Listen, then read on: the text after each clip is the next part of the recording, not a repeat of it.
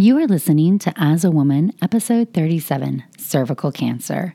In this episode, I'm talking all about cervical cancer, what it is, how it can be prevented, how it can be detected and stopped early. Learn more about your health so you can make the best decisions for you. Welcome to As a Woman, the podcast hosted by fertility physician Dr. Natalie Crawford to educate and empower women. Each week, learn about your health, your fertility, and how they relate to your true self.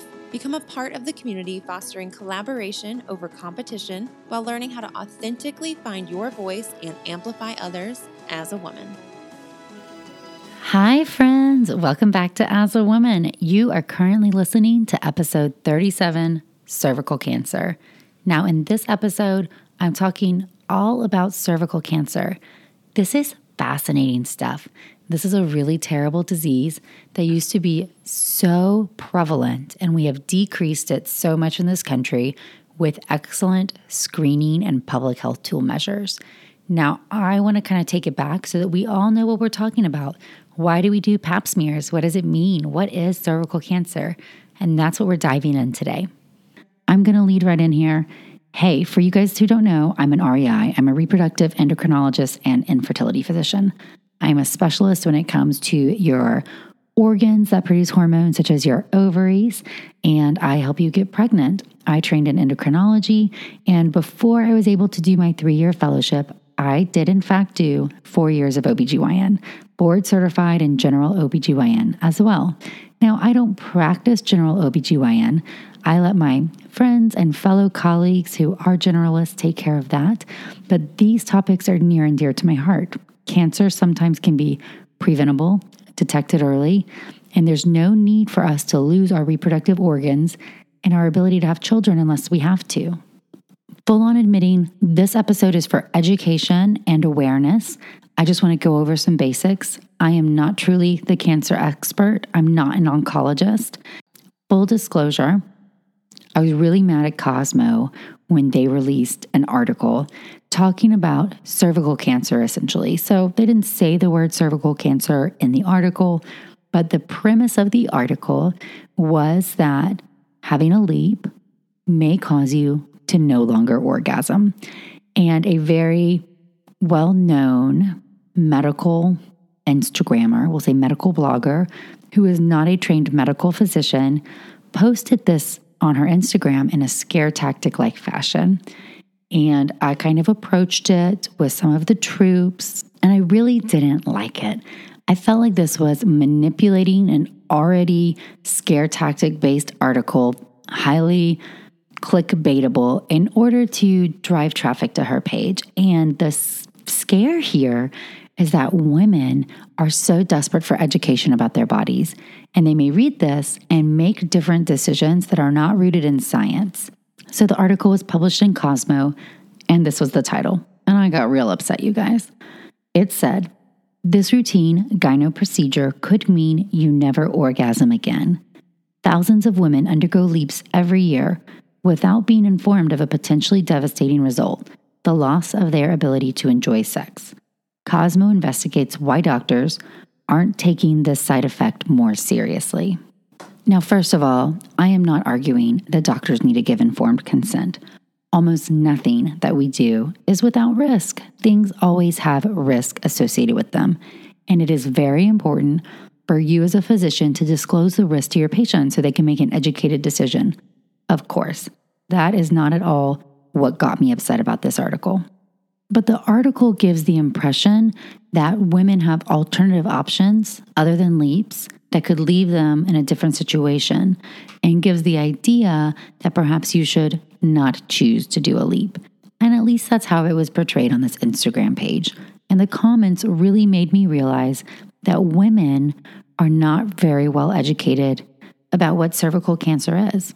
Part of that is modern medicine's fault in such a good way. We are not growing up in an era where we are seeing women die of cervical cancer because the pap smear was invented. We're screening for disease. And if we screen for disease and it is detected in early interventions, like a LEEP procedure or a cone or a hysterectomy, are undertaken, then we're not developing advanced metastatic disease. In addition, there is a vaccine, the HPV vaccine, that can fight the majority of cancers. But so let's step back for a minute. Cervical cancer is a really terrible cancer. I can say this because I trained at Parkland Hospital, which is a county hospital in Dallas, Texas. It has the largest OBGYN residency program. So we had 20 residents a year, and we see things and pathology that you don't really encounter in your day-to-day life as a practicing physician. That's an excellent, excellent training environment. Those of you who are physicians or residents know that the more you see and the more you're exposed to, it will change your perspective and you will approach people differently for taking care of that one patient.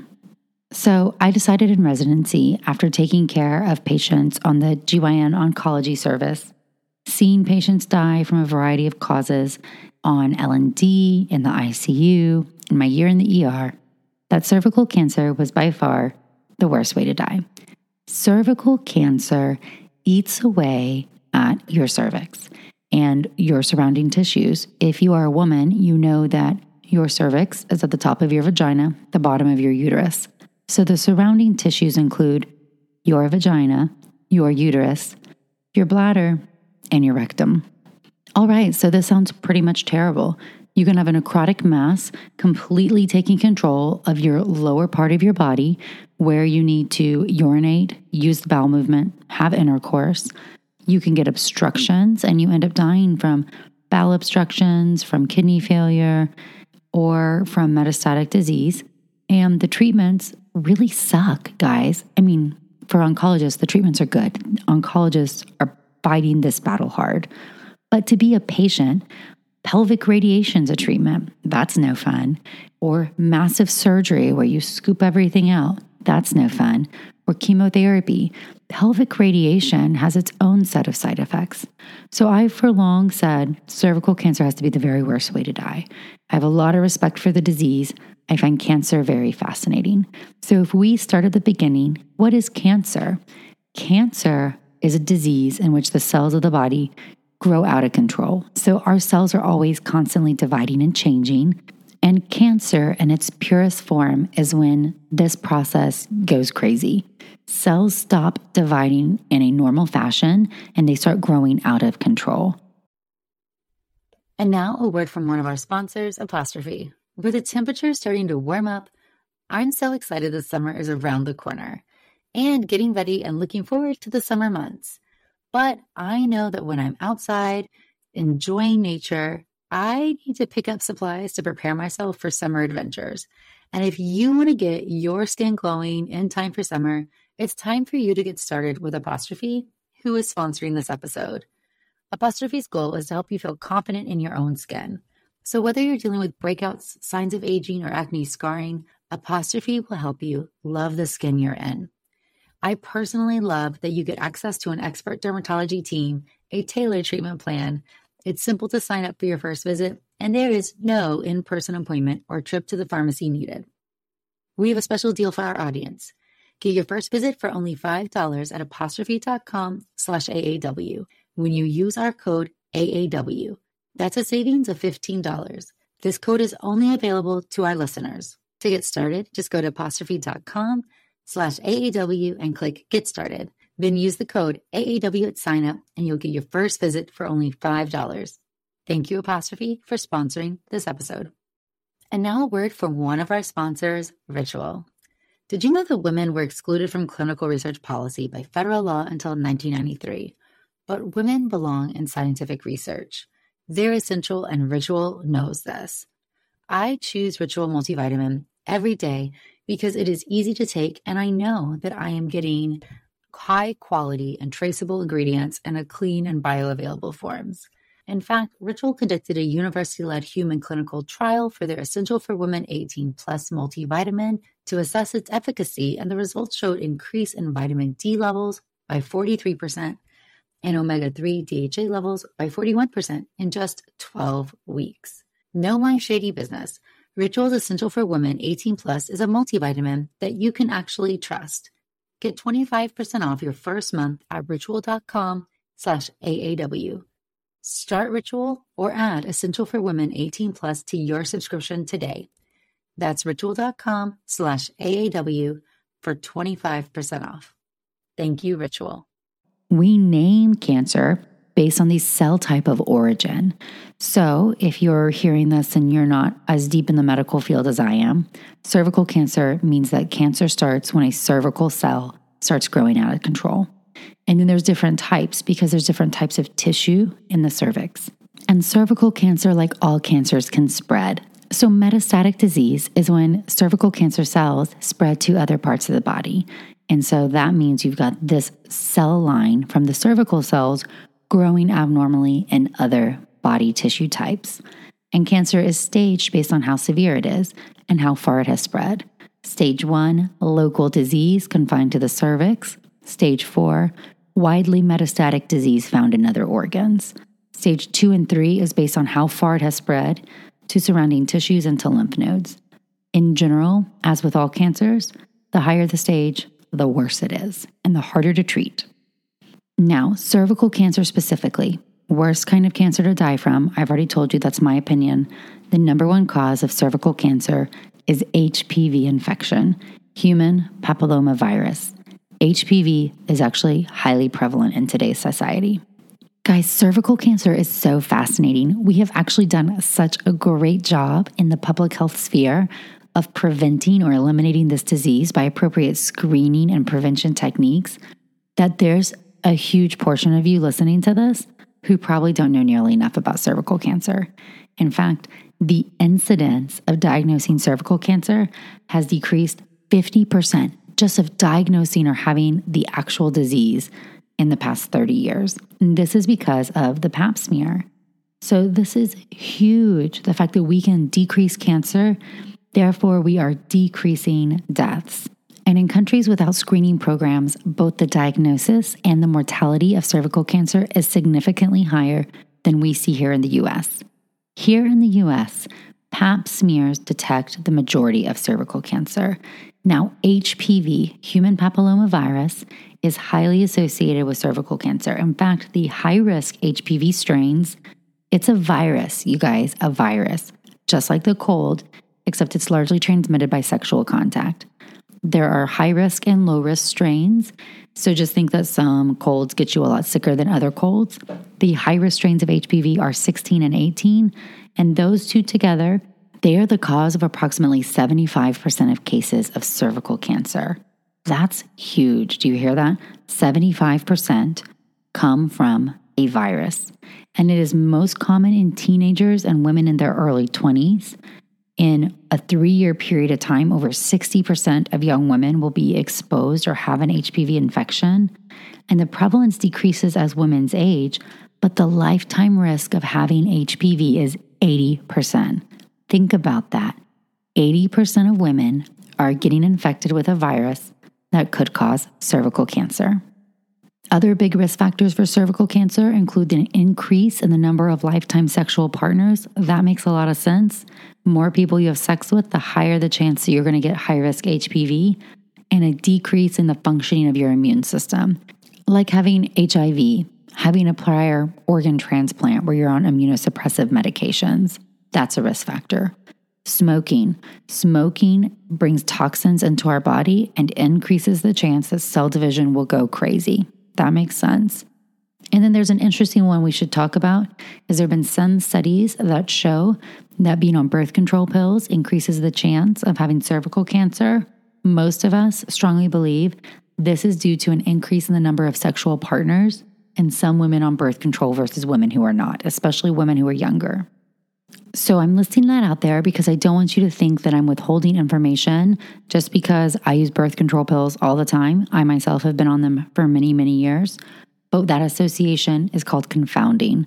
So one piece of data is highly associated with another and it confounds the result. So the true risk factors: lifetime sexual partners, immunocompromised state, infection with HPV, smoking. And now we're going to take a short pause to thank our sponsor for this episode. This episode is sponsored by Care Of. Care Of is a wellness brand that makes it easy for you to get the vitamins and supplements that you need. It's fall and it's time to get into a healthy routine. Care Of is easy. You can take an online quiz. It's 5 minutes. I've taken it myself. It also gets delivered right to your door in daily packages, and they have options to make it perfect for you, such as vegan options if you're like me. For 25% off your first Care Of order, go to takecareof.com and enter as a woman. So, what's also important is that there's a large stage of precancerous cells. So before you have cancer, you have stages of abnormal cells. That's wonderful. That means we can screen for the disease before it gets too advanced, and we know who to intervene on. That's brilliant. That's part of how we've reduced mortality from cervical cancer. So let's start with screening. A pap smear is how we do screening.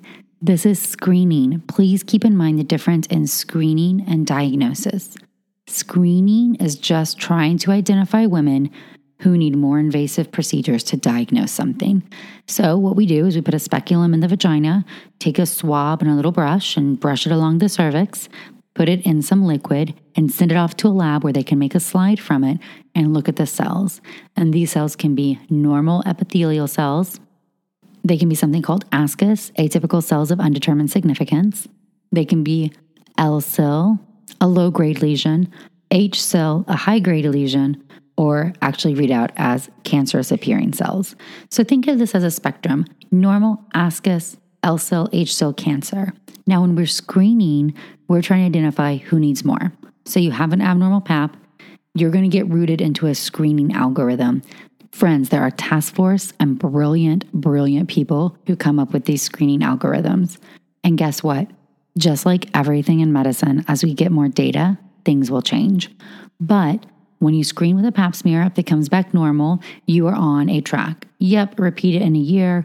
No, you've had normals and you're above a certain age and you're with a monogamous partner, so you can repeat it in 3 years. You're going to go on a track based on age, your relationship status. The second is if it's abnormal, there's going to be some further testing. If it is L-cell or H-cell or possibly cancer, you're getting routed into what's called a colposcopy. A colposcopy is where you look under a microscope, so speculum and vagina, and you paint different solutions on the cervix that are taken up differently. So there's an iodine-based solution, an acetic acid-based solution, and cells at different stages of cell division or that are abnormally dividing will change color, and you're looking with a microscope and you can decide where to biopsy. So then you're getting a tissue sample of these suspicious areas. So colposcopy is helping us identify and get a tissue diagnosis that will then lead us down a different pathway.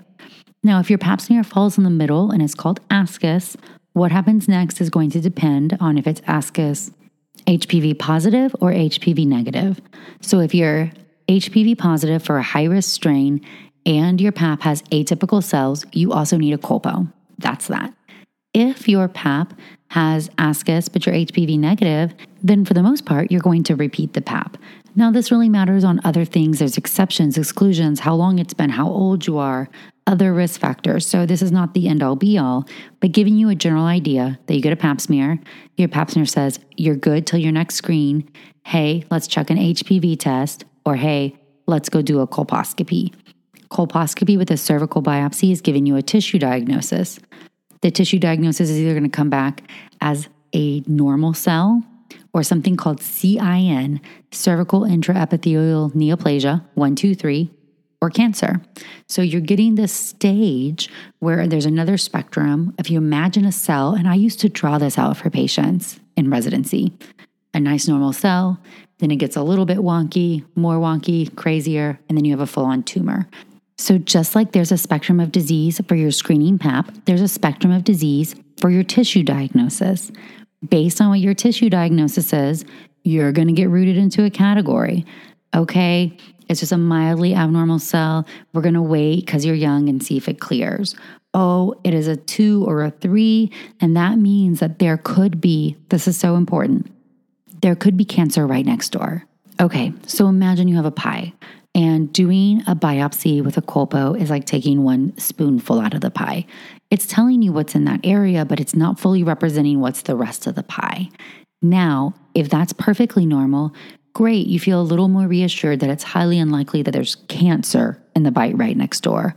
However, if those cells are abnormal, it very well could be right next door. Maybe the piece we took the biopsy from even though it was an educated guess, is not actually the very best piece. So you're going to want to look at a better piece, a bigger piece of the pie.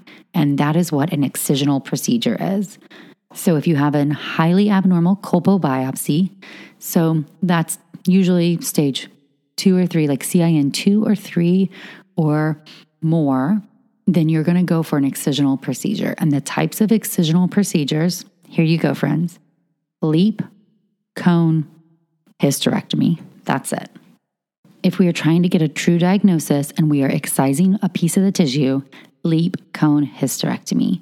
So we need to give the pathologists, who are amazing, brilliant people, more tissue to make a diagnosis if you have cancer or not. And if you have early stage tissue, we're sometimes using these excisional procedures to hope that we can get all of the cancer with clear margins and you don't have to go even further. So a LEEP, L-E-E-P, loop electrosurgical excision procedure.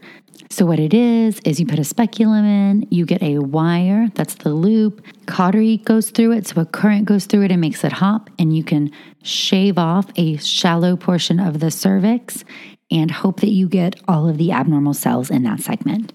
The other excisional procedure is called a cone, or often a CKC, a cold knife cone, and that's where you use a knife, like a regular scalpel, and you go in and by hand, you can excise part of the cervix. And it's usually in a little cone shape, so it's deeper in the center and shallower on the edge.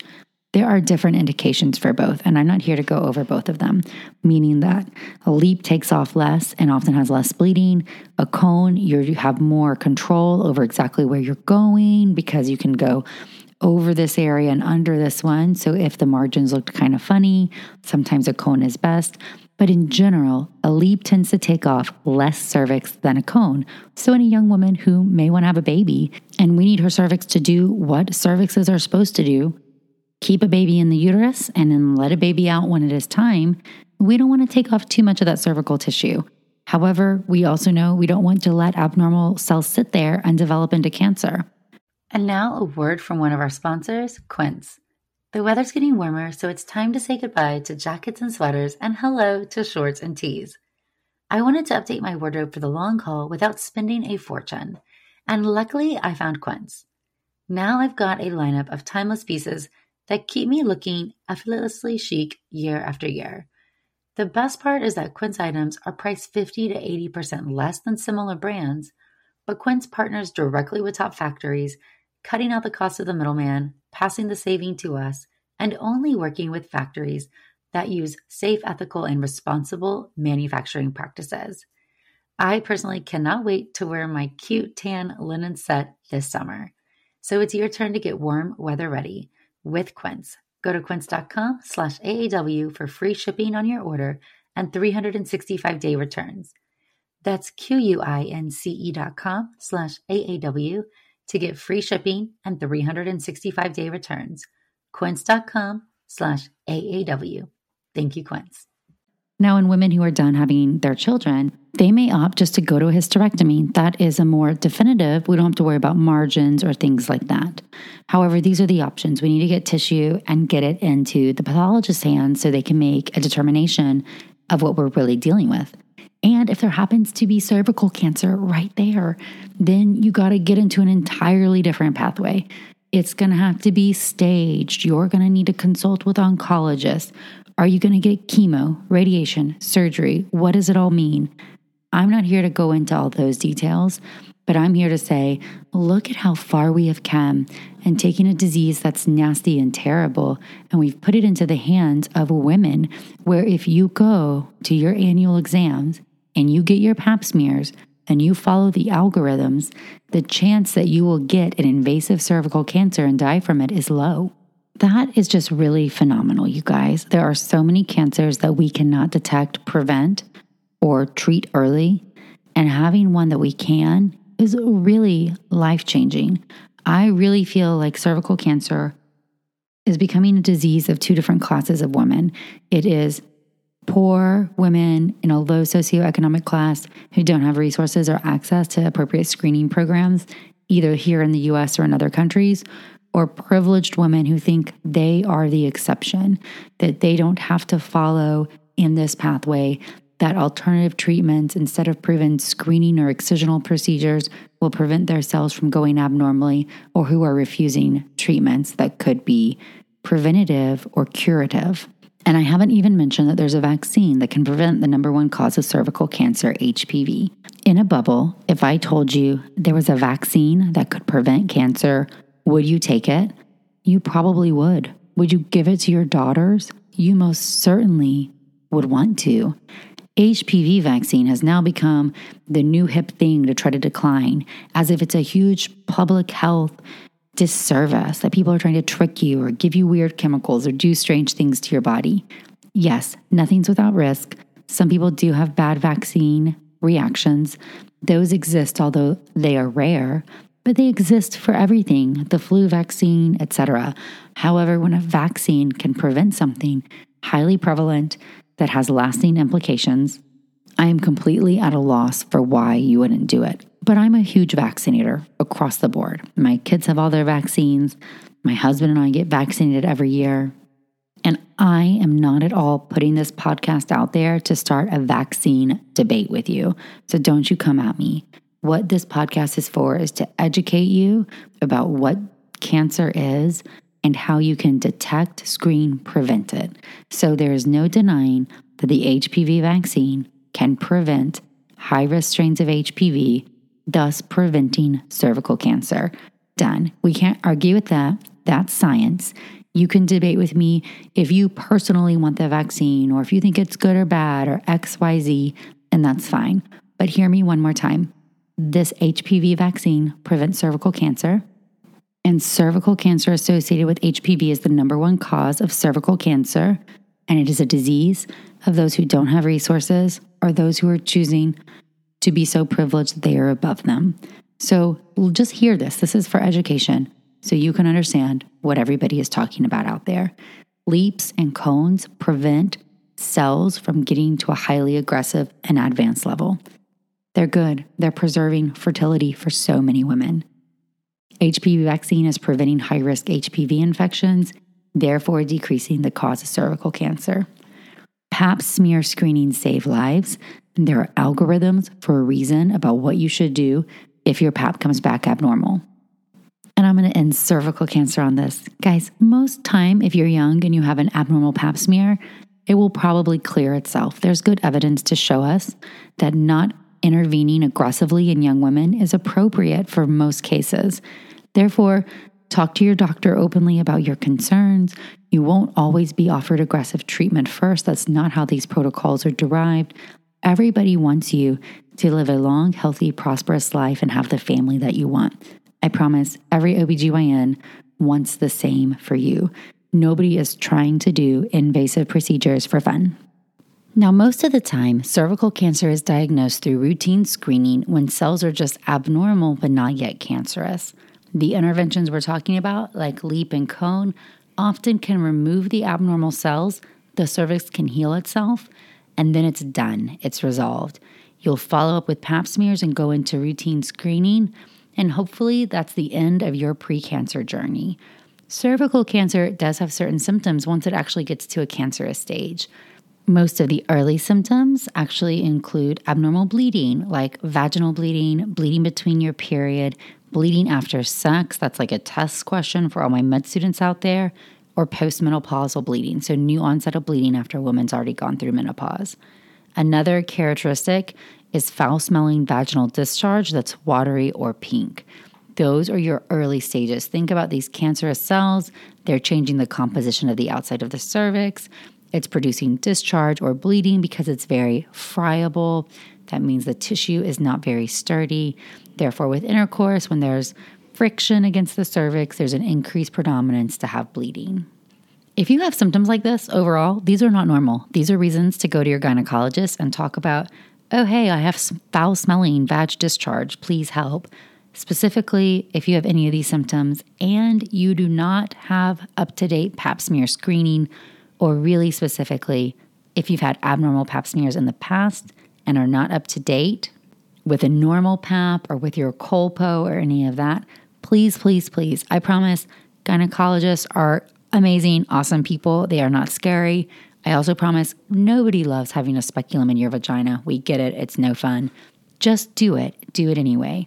Advanced cancer. So once it's left the local region of the cervix and spread to other areas, there's a whole slew of other symptoms that happen. So you start to get, leakage of urine or stool. You can have back pain. You can get leg swelling because if it grows to one side, it could compress the veins or the lymph nodes. Weight loss, fatigue, bone fractures. All of those things are signs that you could have an advanced stage disease. Please go get evaluated.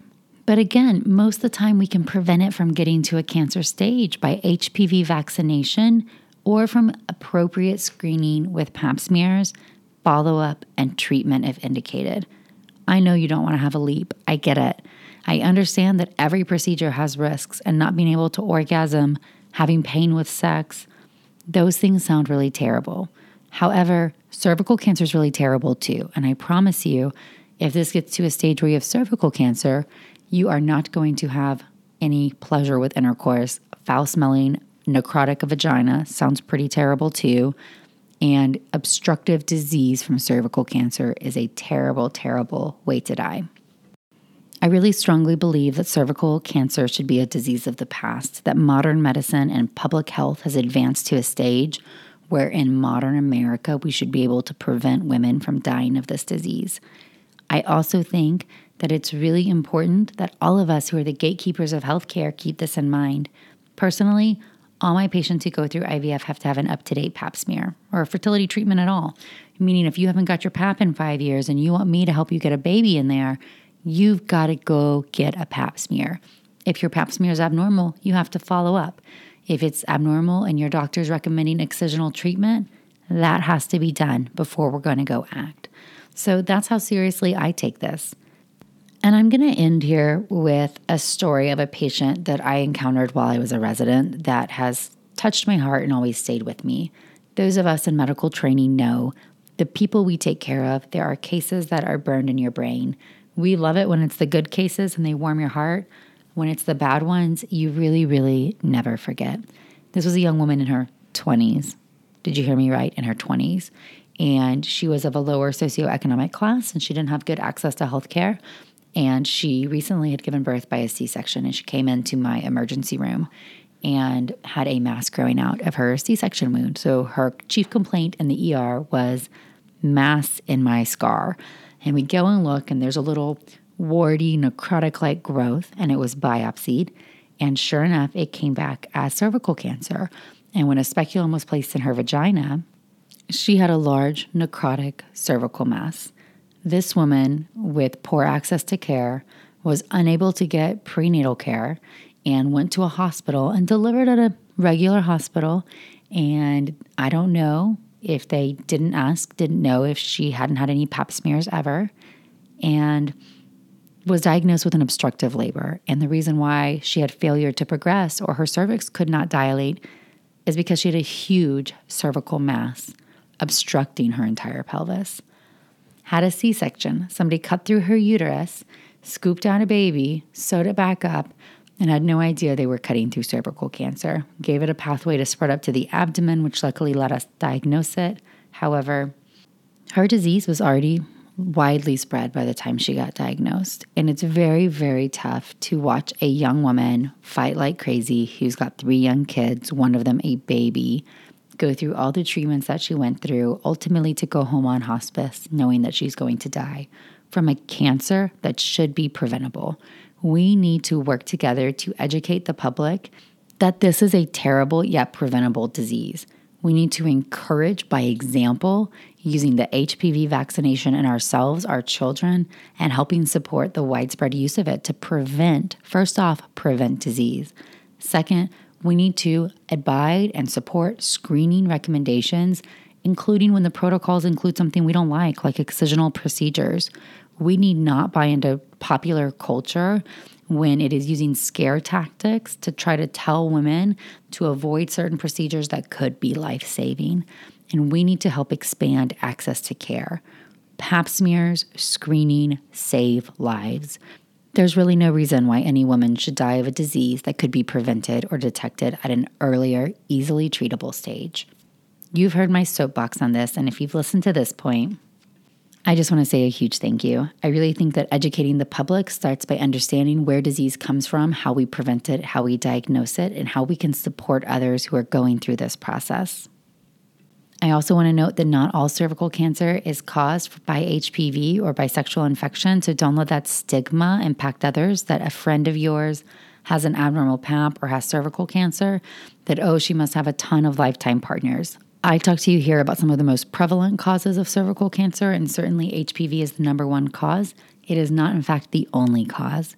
So just don't make assumptions about other people. As women, we owe it to each other as a group and as a community to put support and understanding much above judgment. I'm going to leave you with that. As always, thank you for your support of the As a Woman podcast. I look forward to hearing what you think about this. Feel free to follow me on Instagram at Natalie Crawford MD or on the blog, nataliecrawfordmd.com. And I'll see you next week. Thank you.